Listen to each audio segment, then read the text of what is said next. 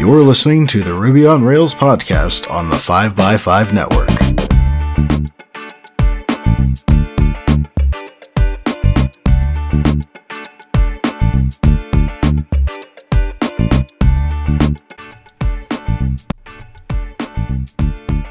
This episode is sponsored by Mint Mobile.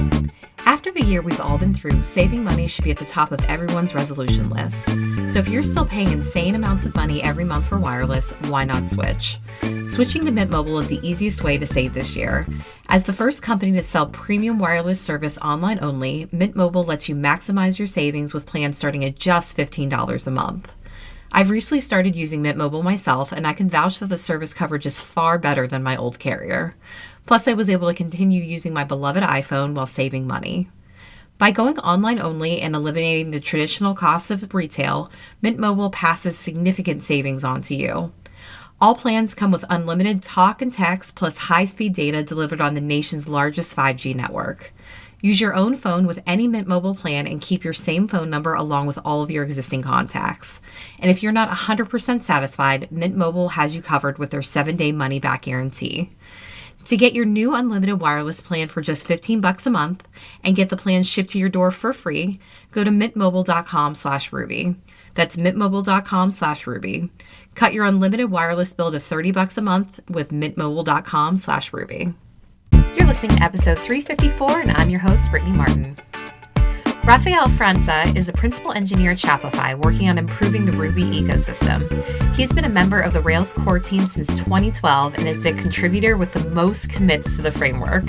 Welcome to the show, Rafael. Thank you. Greetings from Ottawa, Canada. It's a pleasure to be here in the show. It's fantastic to have you. So, Rafael, what is your developer origin story? So, I started, I think 12 years ago, work with PHP in a smaller company in Brazil doing marketing websites. So small companies like bakeries and grocery stores in a small city in Brazil. So after 2 years work with PHP, I was already involved with the Ruby and Rails ecosystem, and I started to work towards becoming a full-time Rails developer. And I started that path by working on some open source projects that were well known in the Ruby community, like Device and Simpleform, made by Platform Attack. And after working a few months in those projects, I got an invite to an interview at Platform Attack, and that interview went very well. I started to work with José Valim and other Platform Attack old members. And that was my start, or the beginning of me working with Rails full time. And I was mostly working with as a consultant in different projects in different startups in Brazil and even in the United States as well. And I spent 5 years working as a consultant. Was a very good experience to me because I had the opportunity to work in many different backgrounds, not just Ruby specifically, but also I work a little bit with the Elixir language. I work as well with different database storage like MySQL, Portuguese, MongoDB, and yeah, I think that's my origin. That is amazing that you were a Platform Attack. Now, were you there whenever Devise was at its peak popularity? Yes, I was there. Devise was released in 2009, and I joined the company in 2011. But I still maintain Devise until today.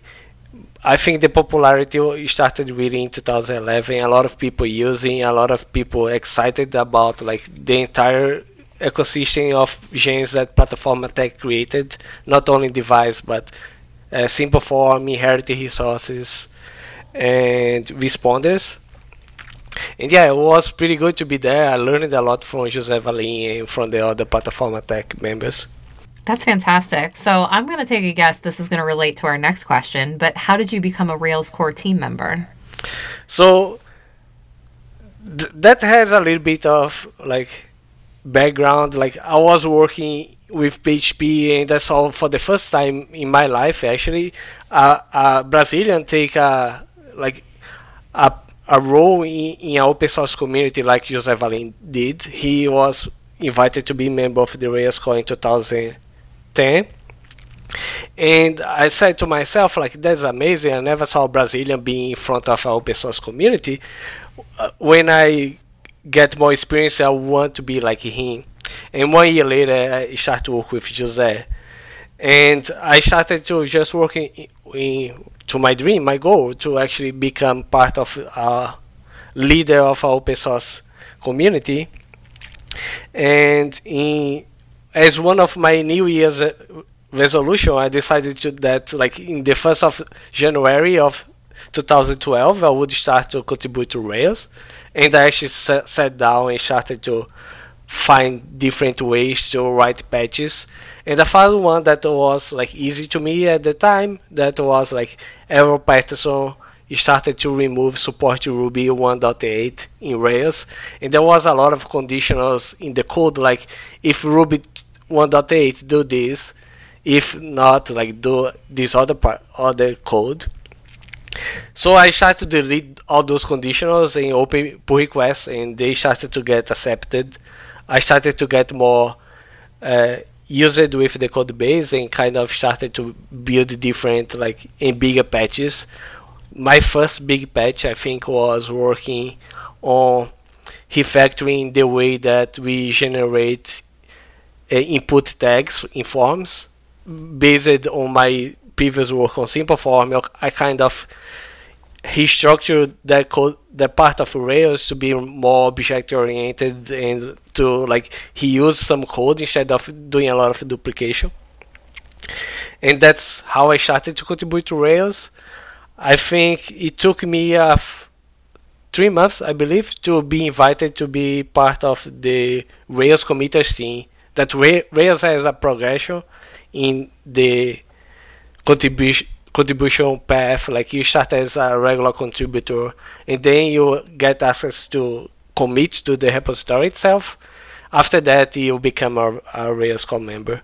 So I got in 3 months access to be able to commit to Rails, because I think I was annoying the other Rails core teams a lot, because I was reviewing others people PR and kind of getting the states that could be merged, and I started to ping people saying, please merge this PR, please merge that PR.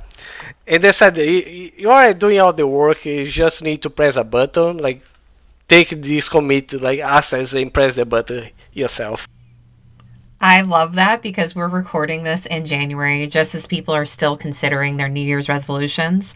And so the fact that you set that to be a resolution back then and to this day are still a core contributor is just absolutely amazing.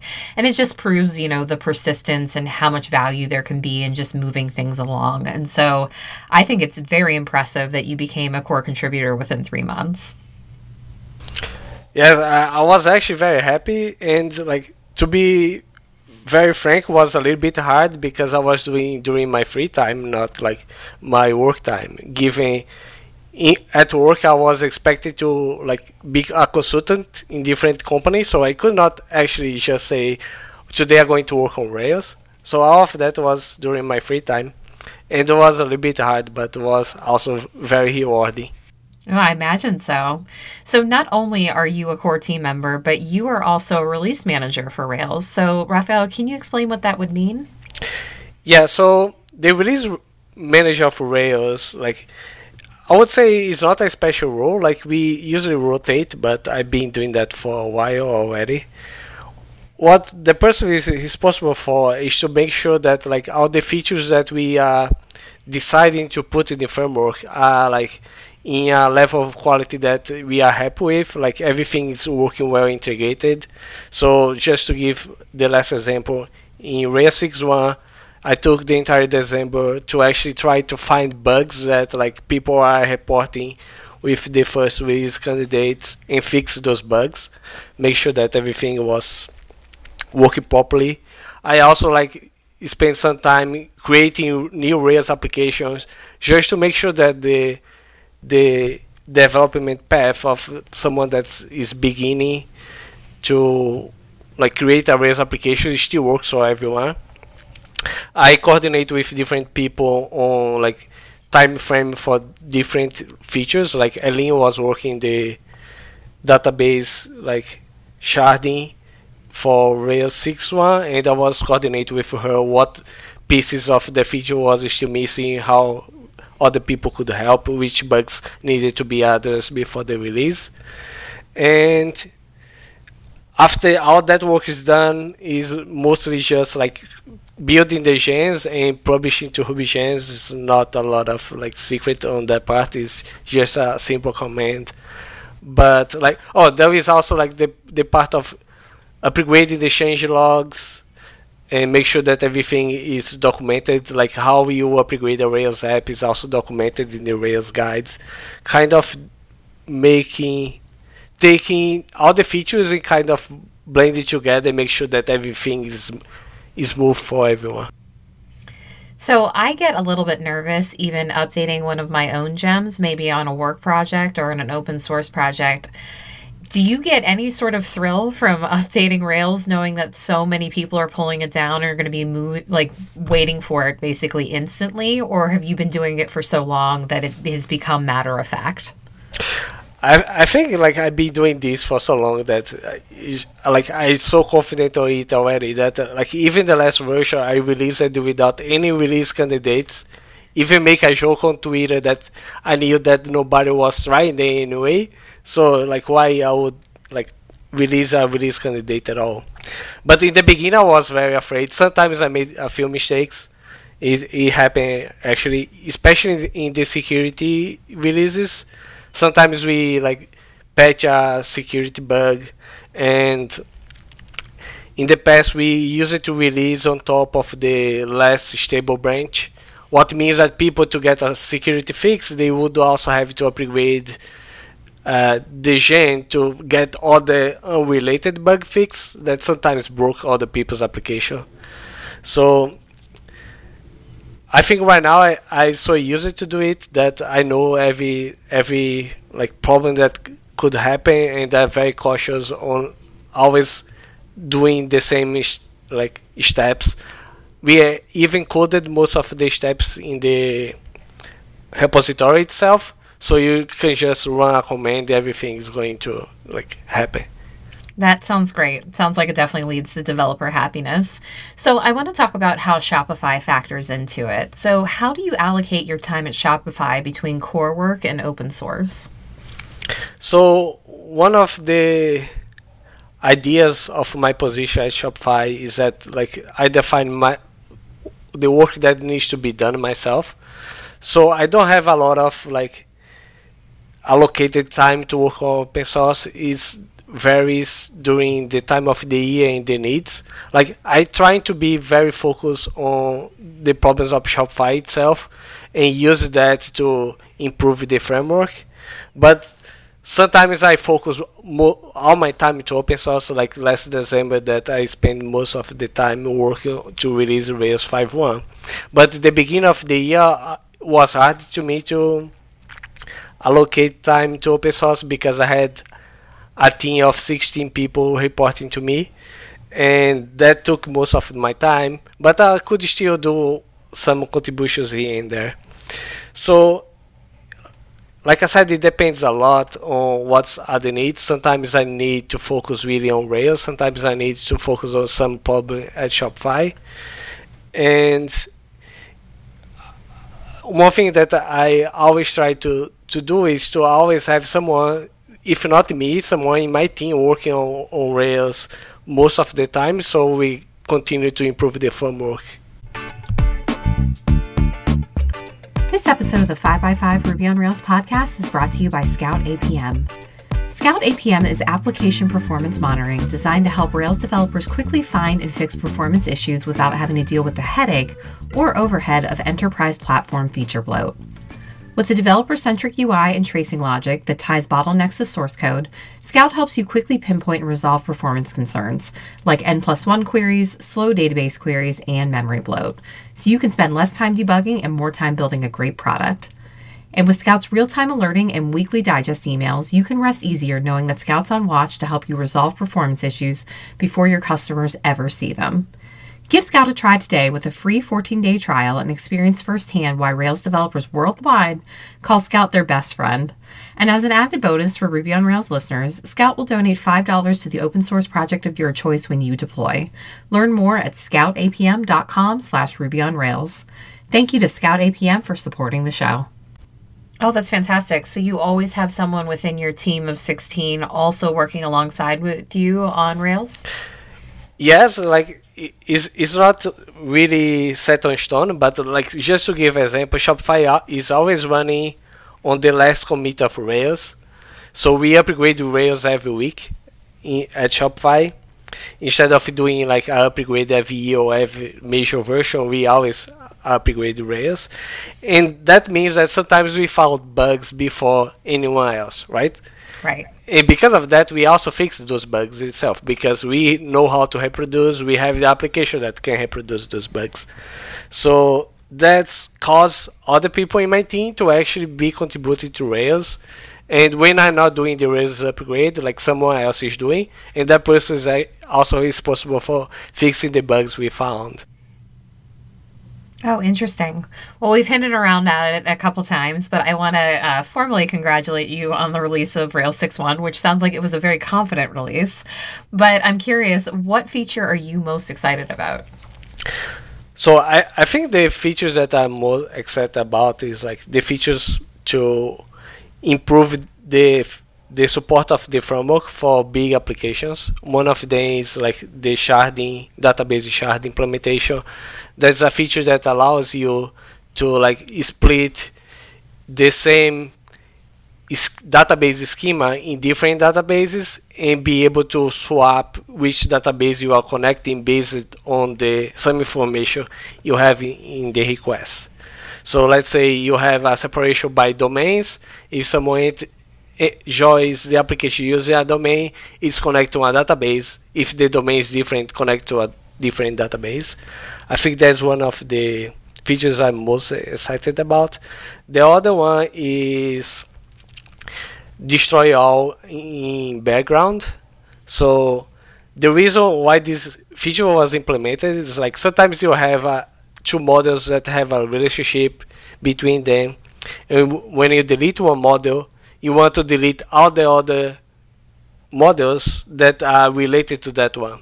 Mm-hmm. So before this change, when you do that, it means that Rails would like only continue the request after all the models are deleted. So imagine if I have a big application, like the case of Shopify, that in that relationship you have hundreds or even thousands of records, and deleting those records takes like 2 or 3 minutes. That means that those users would have to wait 3 minutes to actually see a success or an error message, right? And that's not acceptable in any standards for users.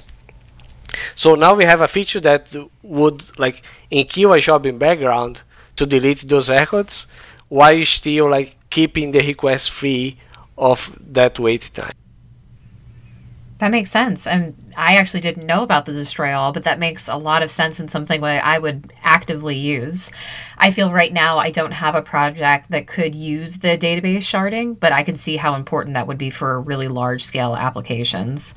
I think that covers a nice span of applications that would be using Rails currently. So are there any other considerations that the Rails core team is thinking about larger applications? It seems like a lot of the last couple releases have had features probably because of the influence of Basecamp, GitHub, Shopify around larger applications. So one thing that I'm trying to include in Rails right now is ability to like do maintenance tasks to your database in production. So today people sometimes like need to change some data in production, and what usually people do is like connect to the Rails console in production and run some commands. And that's kind of risky, right? Because you could run the wrong command. For example, you could delete all the records, and that actually happened in a few cases. So my team is working a new feature to introduce maintenance tasks in production that are safe to execute, but also give you the ability to test them before actually run, right? Like, so we are calling that maintenance tasks framework. I'm not saying that's going to be included in Rails, but it's a feature that we are planning to open source and like make it easy to Rails application to actually change production data in a safe way. You cannot see how excited I am right now. I cannot wait for that because I get a little bit of terror every single time I have to open Production Console to modify really anything. It could be the silliest thing, but there's something sacred about production that always makes me nervous. I was so glad whenever Rails implemented the warning if your test setup for some reason was pointed at production, it would warn you. I mean, it's never happened to me, but just knowing that was there and those kind of considerations are put in place, I really appreciated. Yes, and like that's something that we see every day at Shopify. Like we have a few hundreds of applications already in the company, and every single application was kind of building similar systems in different ways. Like some of them were like creating database migrations to enqueue jobs to actually do the production change. Others were using scripts, like writing scripts and testing those scripts. So we thought a way to make this easy to build and to test, also a way to make it possible to people to not have to think about some problems that this could cause, right? Like you could write a database change that could lock a table, and that means that like some of your users would not be able to access that table at all in your system. Or you could, for example, be doing a loop to change all the records for something, and that caused so many SQL queries that you took down your own database because of that.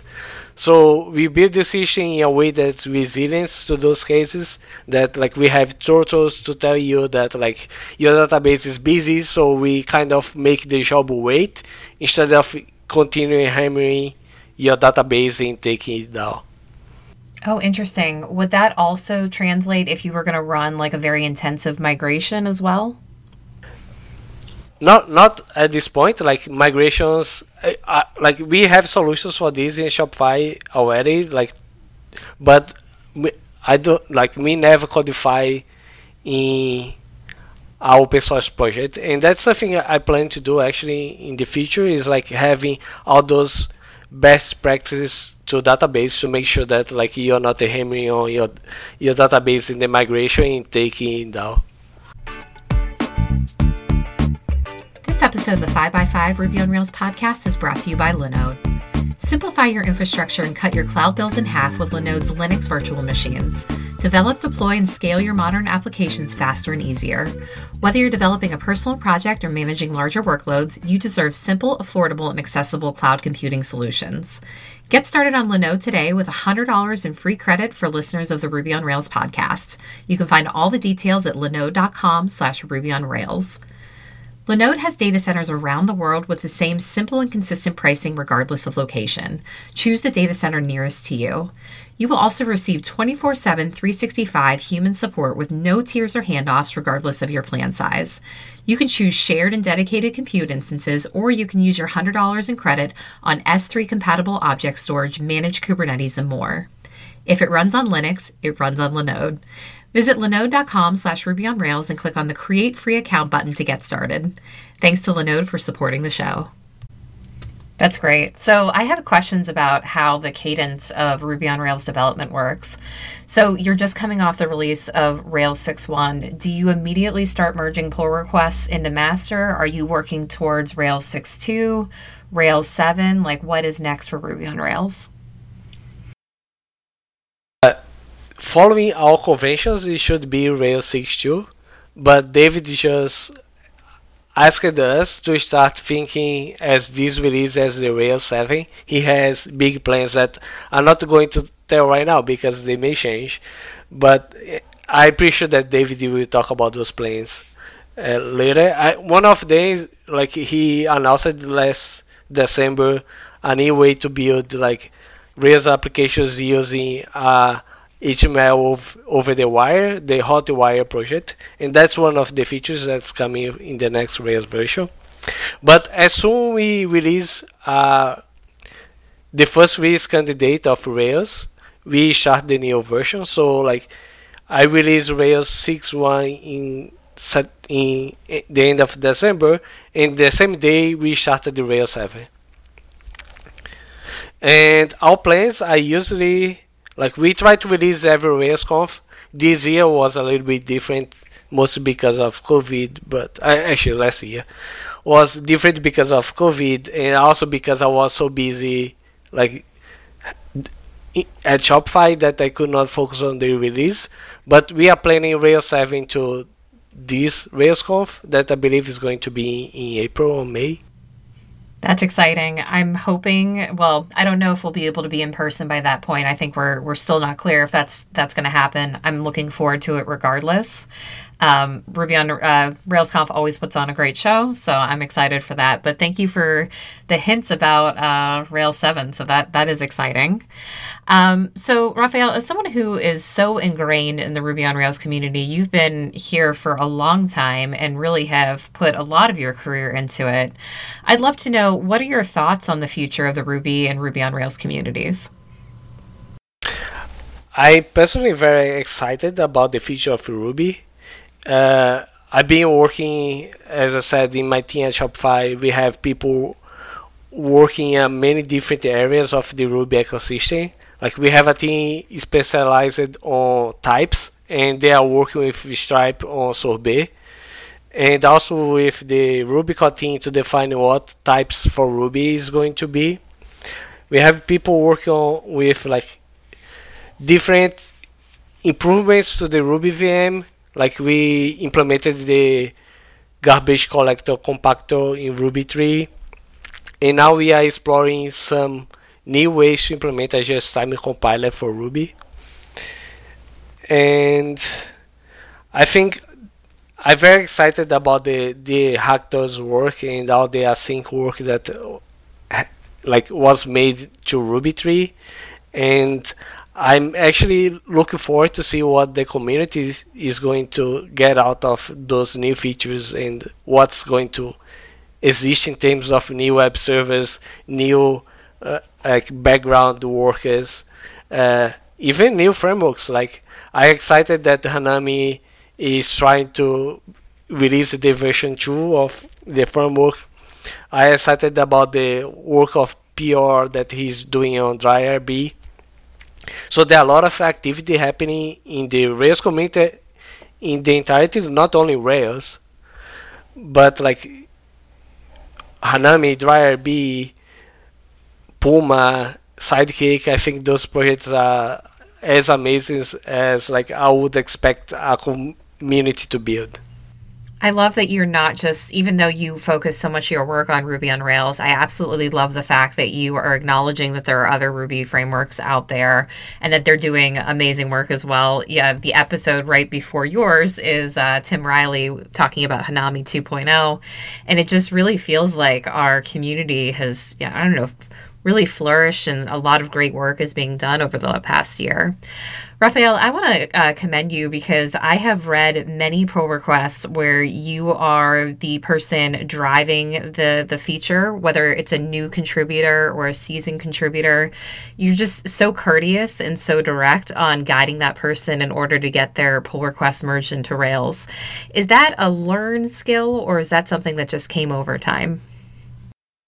It's definitely something that I learned. Like I'm not an English first language like person, right? I'm from Brazil, so I had to learn first how to communicate effectively in English, and that was hard.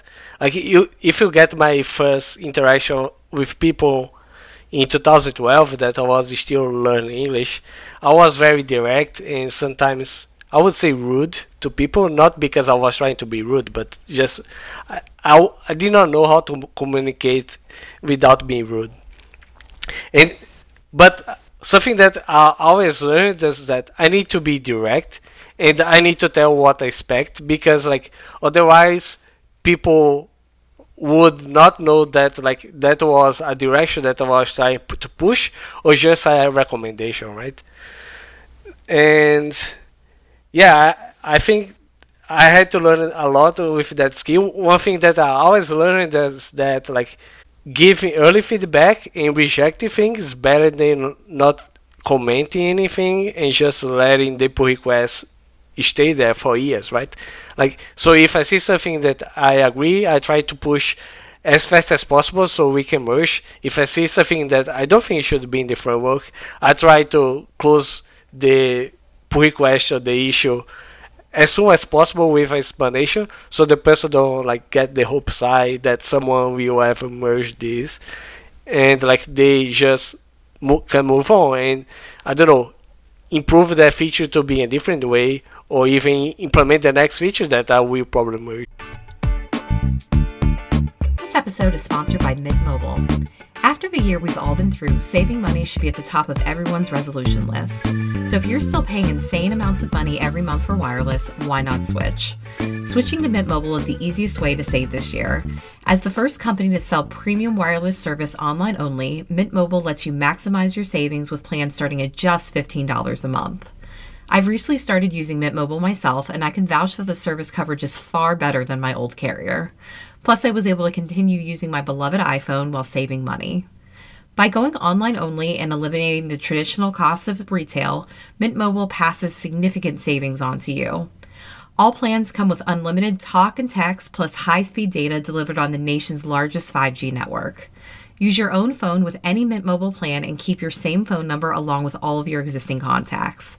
And if you're not 100% satisfied, Mint Mobile has you covered with their 7-day money-back guarantee.